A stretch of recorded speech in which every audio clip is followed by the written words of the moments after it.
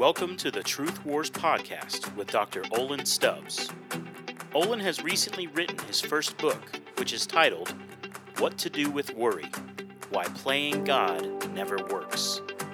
You can find Olin's book on ChristianFocus.com and Amazon.com. Now, here's Olin. If you have your Bibles, let's open up to 2 Timothy, okay? 2 Timothy chapter 2, and let me pray while you're turning there. Father God, thank you for your word. Thank you for the Holy Spirit that gives us illumination.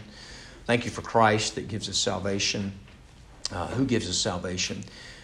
Lord, thank you for the Westminster Divines and the men and women that have gone before us and have helped us interpret and understand and apply the Bible. And we pray for this whole class that you would be filling us afresh, full of the Holy Spirit, to see, to listen, to understand, to perceive, to gain wisdom from your word, so that we can apply it in our lives to walk in a manner worthy of the Lord, to please you in all respects, and to bear fruit in every good work. We pray this in Christ's name. Amen.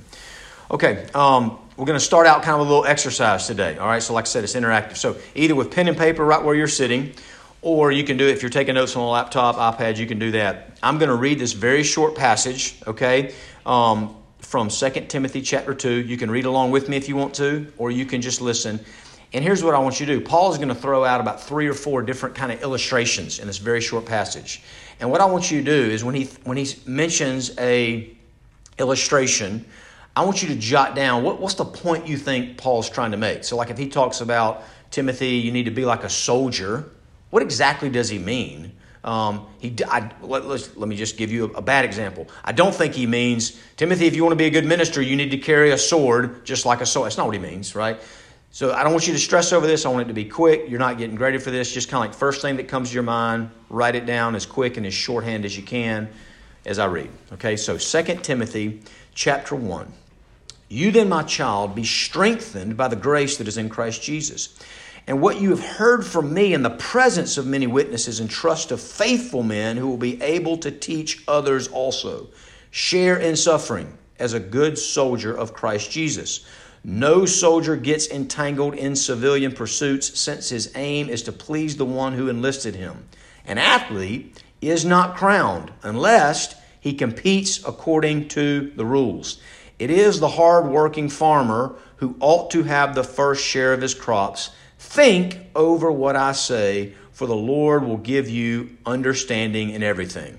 Okay, now we're going to have very brief class interaction here. I'm going to try to write on the whiteboard, hopefully on Zoom. Maybe you'll be able to see it, okay? But the first illustration he gives there is of a soldier. And so I want somebody to shout out, when you heard him say, Timothy, be like a soldier, what do you think is the point? What's he trying to emphasize to Timothy? Anyone?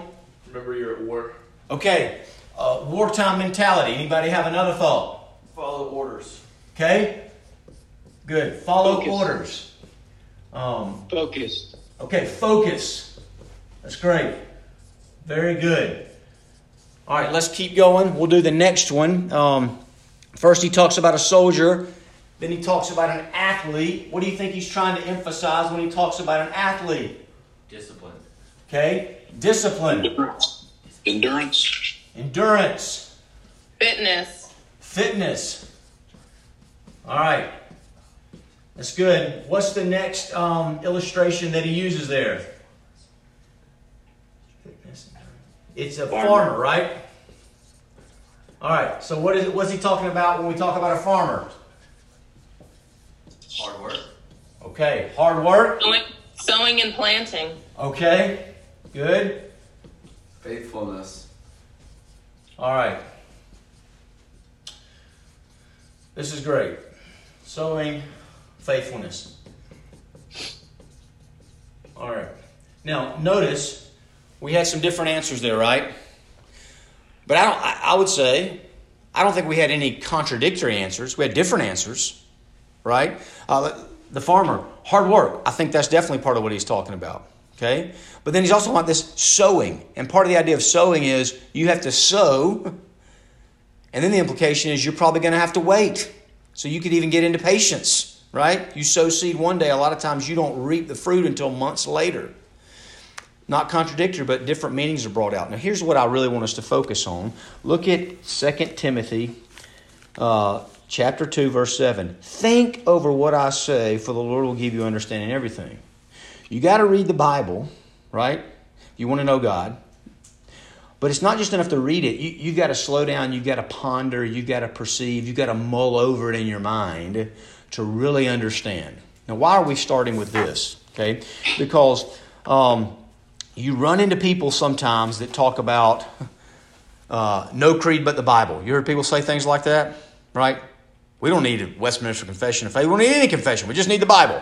And let's just be honest. That sounds really spiritual at first. I think I probably said something like that in my life, way back in high school or college, and I bet several of us had. But that's not true, and that, in some sense, that's what we're going to talk about today. So we're really going to focus, and I meant to say this in the introduction, I'll just say it now. The Westminster Confession of Faith is gigantic, and it's very full, and it's very deep, and there's no way in a 13-week class we're going to be able to mine all the depths of this confession. So the plan is to kind of drop in and out at different places and try to go deep in certain sections. And so if you're like, well, I already know that I have a question from chapter 13 or something, email me and I might get to it and I might not. Okay? But you have a much better chance of me getting to it if you mention it to me than if you don't mention it to me. But today we're going to be looking at Westminster Confession, chapter 1, section 6. Chapter 1, section 6. Okay, so let me just read Westminster Confession, chapter 1, section 6. And if you've got the Westminster Confession there, which if you don't have a copy of the Westminster Confession, I mean, you can download free online, but I'd encourage you to get one so that you can underline and mark up and make notes on. So here's Westminster Confession, chapter 1, section 6.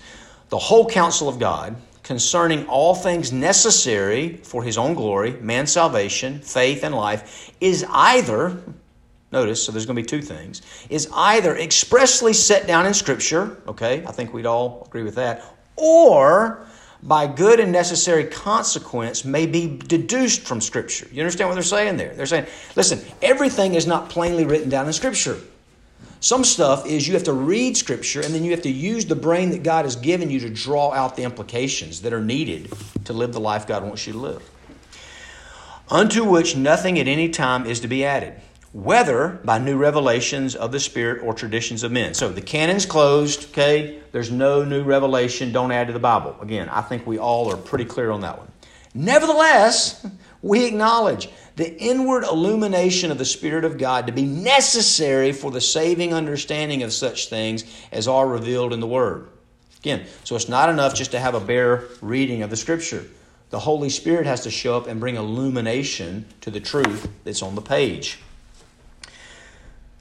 And that there are some circumstances concerning the worship of God, well, that's pretty important. The government of the church, that's really important too. Common to human actions and societies, which are to be ordered by the light of nature and Christian prudence, according to the general rules of the Word, which are always to be observed. So you understand what he's saying there in that last clause, and that's what we really want to focus on, is the Bible, in a sense, is the principle. It's the headwaters. But then some things that are really necessary to understand how to be a good Christian in modern day society come through common grace. You have to think. You have to use the brain that God has given you. And that's why in 2 Timothy chapter 2, verse 7, Paul didn't just say, there it is, do it. He said, you need to spend some time thinking. You need to spend some time pondering and mulling over to really get this. All right, let me just read what a couple of commentators said about this passage. Here's Donald Guthrie. If Timothy seriously attempts to grasp the meaning, the Lord will supply all needed wisdom. As the Christian ponders and applies the exhortation to his own life, the Lord will increase the powers of understanding. Paul urges such reflection on this because experience would throw further light on it as the Lord gave insight. You want to know how to live a Christian life? You need the Bible. You also need your own experience. Now, if I ever feel like my experience contradicts what the Word of God says, which one do I trust? right? There should never be a debate. I mean, so much of what's wrong with modern day culture and this whole expressive individualism is people are looking within for truth. Well, this is what I feel. This is what I experience. That must be reality. No. Reality is the Word of God. And if my experience conforms to and backs up and explains the Word of God, beautiful, wonderful. But if my experience seems to contradict what the Word of God says, the Word of God always rules and trumps. Okay, no debate. Here's Kelly. Work out what I'm getting at is a better rendering of the Greek. Paul leaves it to Timothy to discover for himself the deeper implications of his 3 parables, just like we kind of did as a class exercise there. And you could spend months on this one passage, I think, mining the depths of what all is Paul getting at in those 3 examples. And again, some of what might bring new understanding is the more experience you got. Say, I never thought about this as maybe what Paul meant by being a farmer. But after months of doing this certain ministry, now I start to think about this.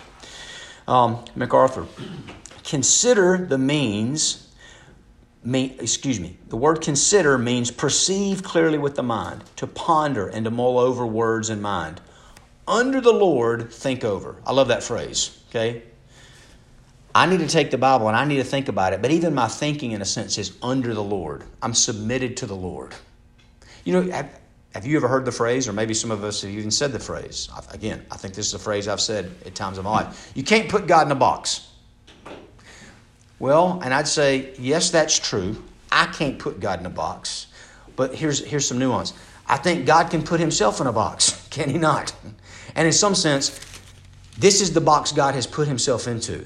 And what this is him saying, here's my covenant, here's my promise, here's the way that you can trust me. I promise that I will always act according to the Scripture. I will never contradict the Scriptures. So it gives us assurance, it gives us confidence that this is a faithful revelation of his character.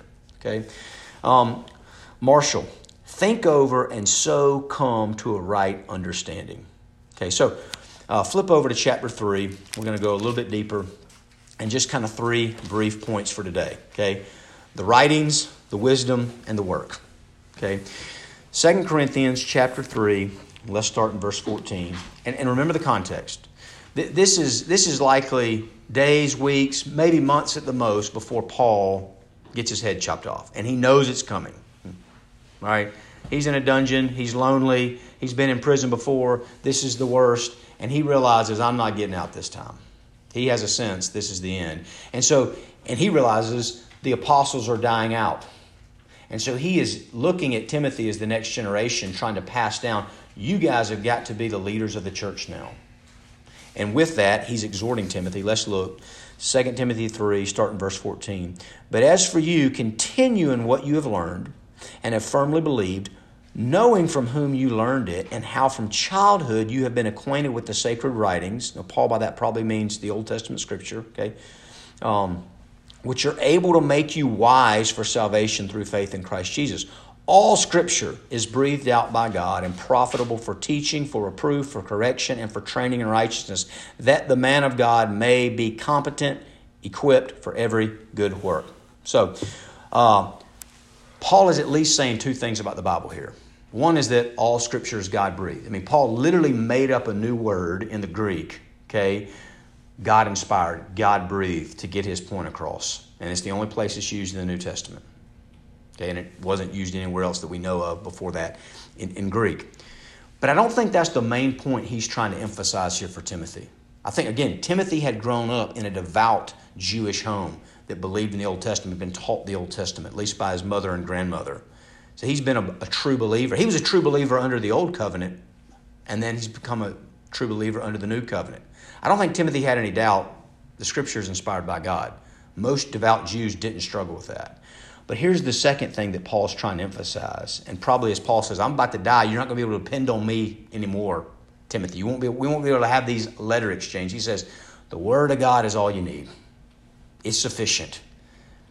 Okay? The writings. Okay? It can make you adequate. It can make you equipped, which means it can fit you out. It can give you all the gear you need for ministry, all the armor that you need. It can make you proficient. It can make you complete. It can make you mature. Okay? Now, just pause with me for a second.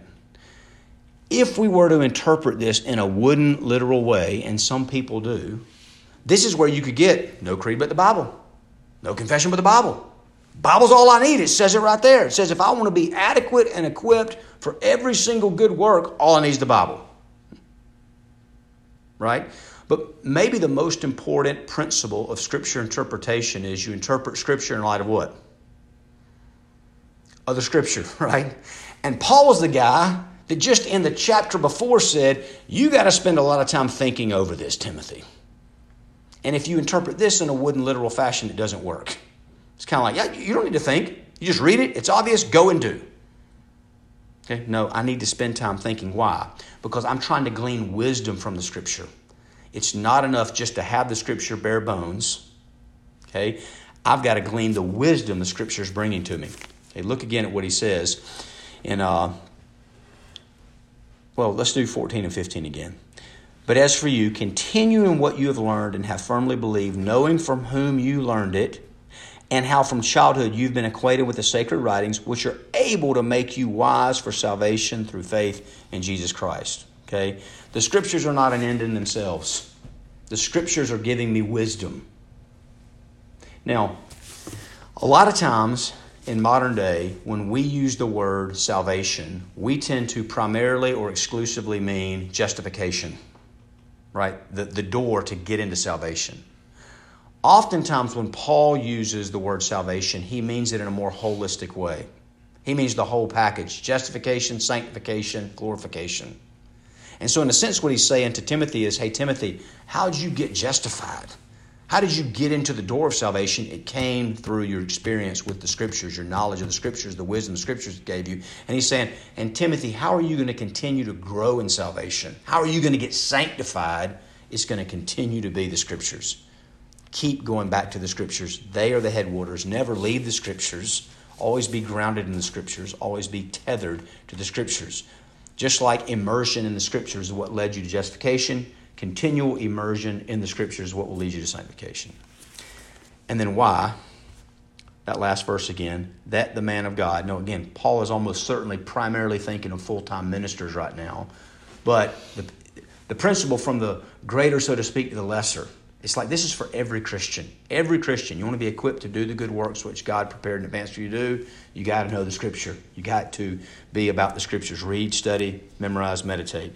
That the man of God may be competent and equipped for every good work.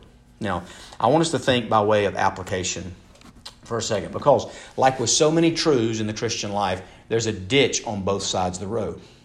Okay? Now, the first ditch that we'll talk about briefly, because I don't think many of us are in danger of being in this ditch, is to underemphasize the importance, the power, and the centrality of the Bible. But there are a ton of people in our culture that are falling into this ditch, are there not? And there are even a ton of people in the evangelical church that are falling into this ditch, right? You can go to some churches that probably are actual gospel churches, right? They're a legit church. They might be a bare minimum church, because they're so seeker sensitive and they're in danger of prosperity gospel and all sorts of stuff and seeker sensitive. They get the basic gospel right. We're not sure if they get much else right? But they get 1 Corinthians 15 stuff. We're sinners. We need a Savior. Jesus died and rose according to Scriptures. Faith alone will save you. But it's like, other than that, and you might go to a church service there and they might read one verse and talk about it for 2 minutes, and the next 40 minutes could almost be like a self-help sermon. Right?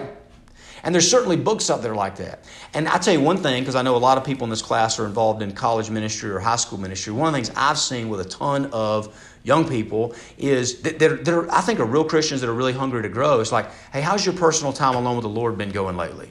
And they might say, great, I've been using this Tim Keller devotional, or I've been using whatever, John Eldredge or whoever it is. And it's like, listen, I'm all for reading other books. I love to read. But that should never take the place of the Bible. Read the Bible. I mean, this is one thing I'm always talking about. I'm like, hey, buddy, how's your time in the Word been going? Well, Dad, I've been reading this book. It's a Christian book. It's really great. I'm like, praise the Lord. Number one, I'm just glad you're reading, right? Number two, I'm glad you're reading a Christian book. But I really wish you'd read the Bible. I really wish that you would prioritize time in the Bible. But a lot of young, immature Christians, they kind of see the Bible. They probably never say this out loud, but when you look at the practice of their life, it's kind of like they see the Bible as just one among many good options of devotionals. Or maybe sermons, I've been listening to this great guy online. Great. I'm all for podcasts. Use modern technology to feed yourself. But the more Bible-centered you can be, the better. My guess is most of us in this seminary class don't fall into that ditch.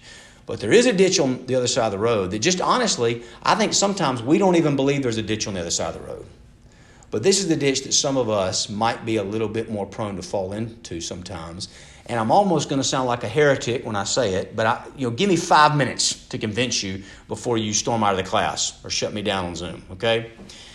You can overemphasize the importance, the power, and the centrality of the Bible. That is a danger, okay? Now, I'll give an example in a minute, but I want to kind of build my case for... I have had people come to me. Let me just give a personal example, okay? I have been teaching somewhere, maybe a men's Bible study, something like that. And I will quote somebody like Tim Keller. And I have had people come up to me, men I respect, elders in the church, said, you quoted Tim Keller in that lesson, and I'm really worried about you. And I'll say, well, thank you for coming and talking to me. I really appreciate this. Why are you concerned? You're like, well, I think Tim Keller's a heretic. Okay, those are strong words. Can you tell me why? Well, I think he's taught a lot of bad stuff about, evolution, creation, and they just kind of go on. I say, okay, could you tell me specifically? Well, no, a friend of mine told me, though, he teaches a lot of really bad stuff. Now, listen, I'm not necessarily disagreeing with that argument. But it has been interesting that people that come like, you're in danger, when I'm like, give me a specific example, all of a sudden they go real silent, number one. And then number two, even if they could give me a specific example, what I want to say back to them is, well, who's your favorite teacher in the whole wide world? And maybe they say Sinclair Ferguson, right? He's Scottish, he's Presbyterian, he's old, he's got the accent, right? I mean, who wants to argue with Sinclair? It's like, praise the Lord. Do you think he's infallible? I mean, is he Jesus? Is he the fourth person of the Trinity that we just haven't discovered yet? Here's my point. Anytime you are reading anything other than the Bible, there's the danger of something being fallible. I have to learn to eat the chicken and spit out the bones. I always have to read, with eyes wide. When I read the Bible, in a sense, hear this in the right way, there's a sense in which I can relax. Now, I hope you don't hear me saying be passive. I mean, I'm saying lean in and think. But everything I read, I never have to wonder, was Paul right or wrong about this? He's always right. Well, I don't understand it. It seems like a contradiction. That's just because I'm immature and I ain't figured it out yet. Keep wrestling with the Word. Whereas whoever else I'm reading, even John Calvin, he might contradict himself at some point. Okay? So, now, let me go a step further. Paul has times in the New Testament where he quotes pagan poets. Right? We're all familiar with this? Can anybody think of an example off the top of their head? Athens. Okay, he does it in Athens. Okay? He does it in 1 Corinthians chapter 15, verse 33. So, Pastor Reeder, the church here at Briarwood, one of the things that he loves to say that's so helpful, he says, you know what? Even a broken clock is right twice a day. I had to hear him say that about 3 times before I figured out what he meant, because I was thinking about a digital clock, But his point was, you think about an old-timey clock on the wall that just is broken, it's dead. It doesn't work. It has no life in it. At least twice a day it's going to show you the correct time. And so if Paul could say there are some things the pagans say that are true by common grace, and I'm going to put that into Scripture. So, now, by the way, it is inspired by the Holy Spirit. Even though in some sense it started with some pagan, that might mean that I or a modern day writer or teacher can do the same thing. And be real careful before you criticize somebody because of one person they quoted. Does that make sense? Okay. And kind of a side note, in my experience, people will get much more up in arms about the modern day person that you quote that they don't like. But if you quote C.S. Lewis, who I love C.S. Lewis, but he also said some really crazy things, it's like, well, he's been dead for 50 years, so who cares? He can say whatever the heck he wants. Okay? So I would just say we need to be more gracious with ourselves and others about who we quote. Now, how do I determine is that a good pagan poet to quote or not? Does it align with Scripture? And if it aligns with Scripture, and I think this might be part of the thinking process that helps me understand Scriptures better, great, quote the person. If it contradicts Scripture, you obviously don't quote it. Okay?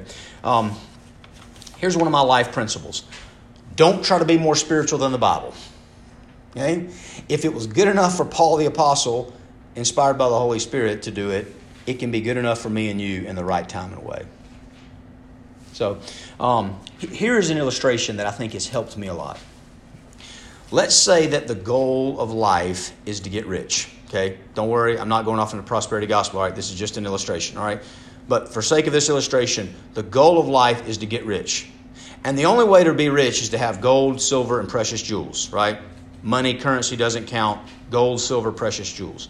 And, for sake of this illustration, there's one gigantic cave. Some gigantic cave or cavern down here in, what are the, I don't know, it doesn't matter. There's some cave about 30 minutes south of Birmingham in Sylacauga. And let's just say that cave and cavern is the only place in the world that you can find gold and silver and precious jewels. And so I tell y'all, guys, the goal of life is to get rich. The only way to do it is have gold and jewels and silver. And they're all in this cavern 30 minutes south of Birmingham in Sylacauga. Let's go there and get our jewels and be rich. And we get there, and some of you just show up with nothing in your hands. Okay? Others of you show up with a pickaxe, a shovel, maybe a rope so you can descend into the cavern. Maybe someone shows up with a power drill or something. Now, at some level, the people that show up with nothing in their hands, they might feel super spiritual for a second. What do you need a shovel for? He said all the jewels, all the riches are in the cave.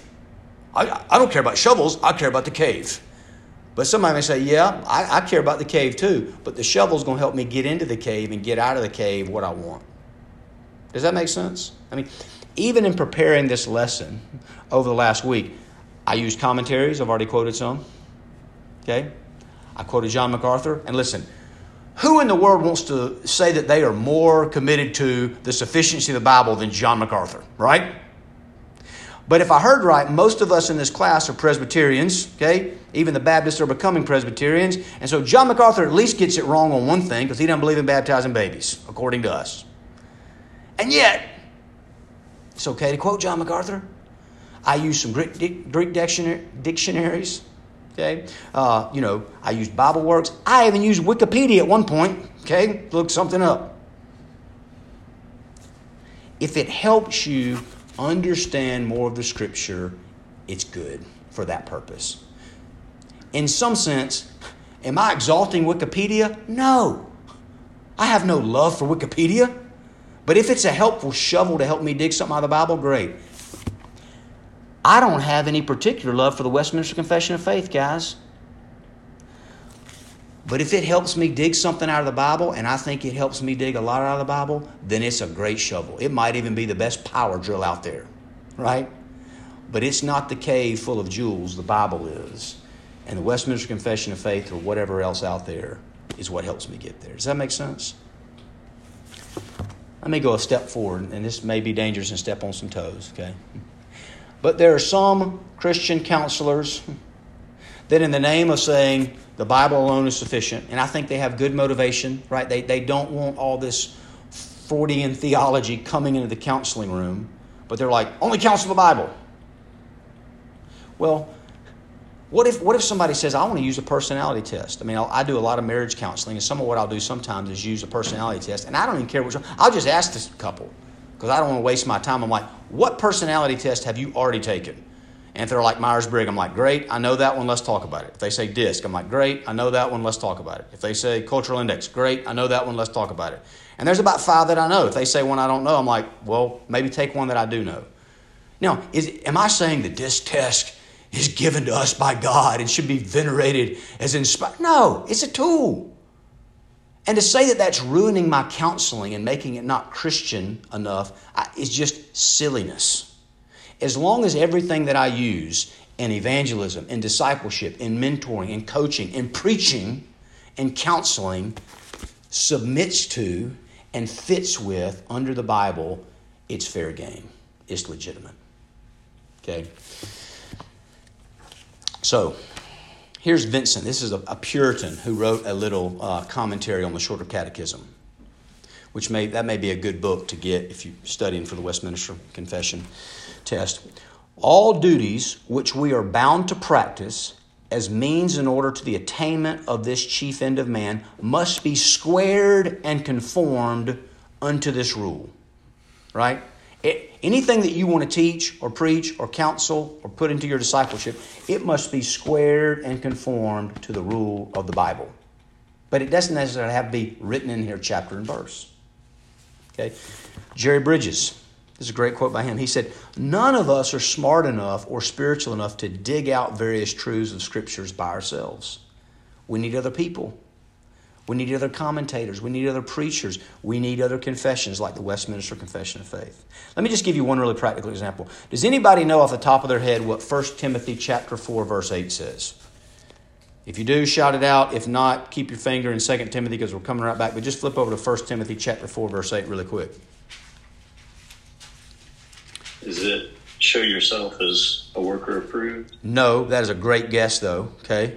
Damn. It says this: "For while bodily training is of some value, godliness is of value in every way as it holds promise for the present life, also for the life to come." Well, what that first phrase there, bodily training, what he's really talking about is physical exercise. And if you know anything about Paul, he loved to use illustrations about people sprinting, people wrestling, things like that. So Paul's saying, hey, Timothy, physical exercise is a good thing. It has some profit in your life. And I think we'd all agree, if you want to be a faithful steward of your body, you need to have some kind of physical exercise. But if you were, New Year's resolution time, right? Most of us have already quit our New Year's resolution. But, just rewind 3 weeks ago when you still had all that hope and optimism and you were putting together your physical, goals for the year before you were going to give up on January the 11th. And how much help is the Bible going to be in coming up with your physical exercise regime? Listen, it's helpful as the headwaters saying you need to have one. Be a good steward of your body. But if you want to get four of these guys were in my seminary class last semester, and we got into some funny discussions about should you do more burpees or heavy squats or whatever, okay? And you know what I said to them? I said, 2 Hezekiah chapter 7. No, I didn't say that because it's not in there. It's practical wisdom. It's common grace. You have to use the brain that God gave you to take the verse, interpret it, and then apply it into your own life, okay? This is the box that God has put himself into. We can't violate it. We can never contradict it. Okay? And yet, it doesn't mean that we can't use other sources like the confession to help us understand and apply the Bible to our life. Now, again, some of y'all may not be convinced. Is that really somebody overemphasizing the importance of the Bible? Just listen to this verse, because I bet you've heard it before. Fairly famous. This is from John chapter 5, verse 39. Jesus speaking to the Pharisees that I think fell into this ditch in some ways. "You search the Scriptures because you think that in them you have eternal life, and it is they that bear witness about me, yet you refuse to come to me that you may have life." Many of the Pharisees had the entire Pentateuch memorized. Some of them may have even had the entire Old Testament memorized. In some sense, practically speaking, they were even more devoted to the Scriptures than we are in some of their practices. And yet, because of this kind of wooden literalism, they literally missed God in the flesh standing right in front of them. As I said before, guys, the Scripture is maybe the most important practical thing we have in life. And yet, it's not an end unto itself. The Scripture is meant to give us wisdom unto salvation. The Scripture is meant to lead us to Jesus. Right? You remember in Luke chapter 24, verses 27 and then verses 44 and 45, Jesus basically says the whole Old Testament, the law, the prophets, the Psalms, they're all about me.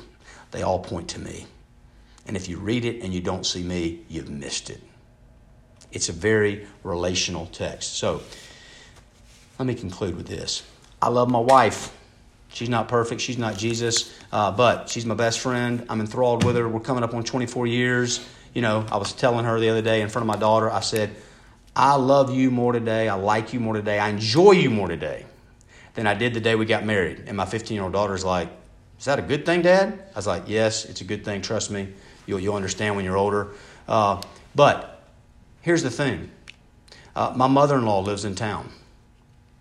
Every once in a while, not very often, okay, let's be realistic, but every once in a while, I might actually want to go talk to my mother-in-law to understand something more about my wife. Because she had experiences, my wife, when she was a little girl growing up that I don't know about, and maybe even my wife doesn't remember. Just going to be really honest here. My mother-in-law is not my favorite person in the whole wide universe to hang out with. But if at times I think my mother-in-law can be a tool, so to speak, in the most gracious, godly way, I mean that, not using her, but a tool to help me understand and know and experience and love and enjoy my wife better, then I'm happy to go to that tool. Does that make sense? And guys, there shouldn't be any tool in the universe in God's common grace that He has given us that if it helps take us to Jesus and the Jesus of the Scriptures, not the made-up Jesus in my own heart, the Jesus of the Scriptures, that I shouldn't say I'm happy to use that tool if it helps me know my Savior, who not only justifies me, but He's also the one that sanctifies me. 2 Corinthians chapter 3, verse 18. As I read the Scriptures and the Holy Spirit illuminates the eyes of my heart to see the glory of God in Christ, the risen Savior, I get supernaturally transformed from one degree of glory to the next. That's how my mind gets renewed, primarily, by seeing not just the Scriptures in general, but seeing the glory of Christ in the Scriptures. And that's part of why the Westminster Confession is such a great tool, because it enhances, not like makes it better, but it magnifies for us the glory of Jesus so that we can see it more clearly. Let me pray. Lord Jesus, please bless today and this whole class to help us see you more clearly and truly love you and follow you more for your glory and our joy. We pray this in Christ's name. Amen. Thanks for listening to this episode of Truth Wars with Dr. Olin Stubbs. We want to remind you to please leave a review for this podcast wherever you listen, and to share this podcast with any friends or family that you think may be blessed by Olin's teaching.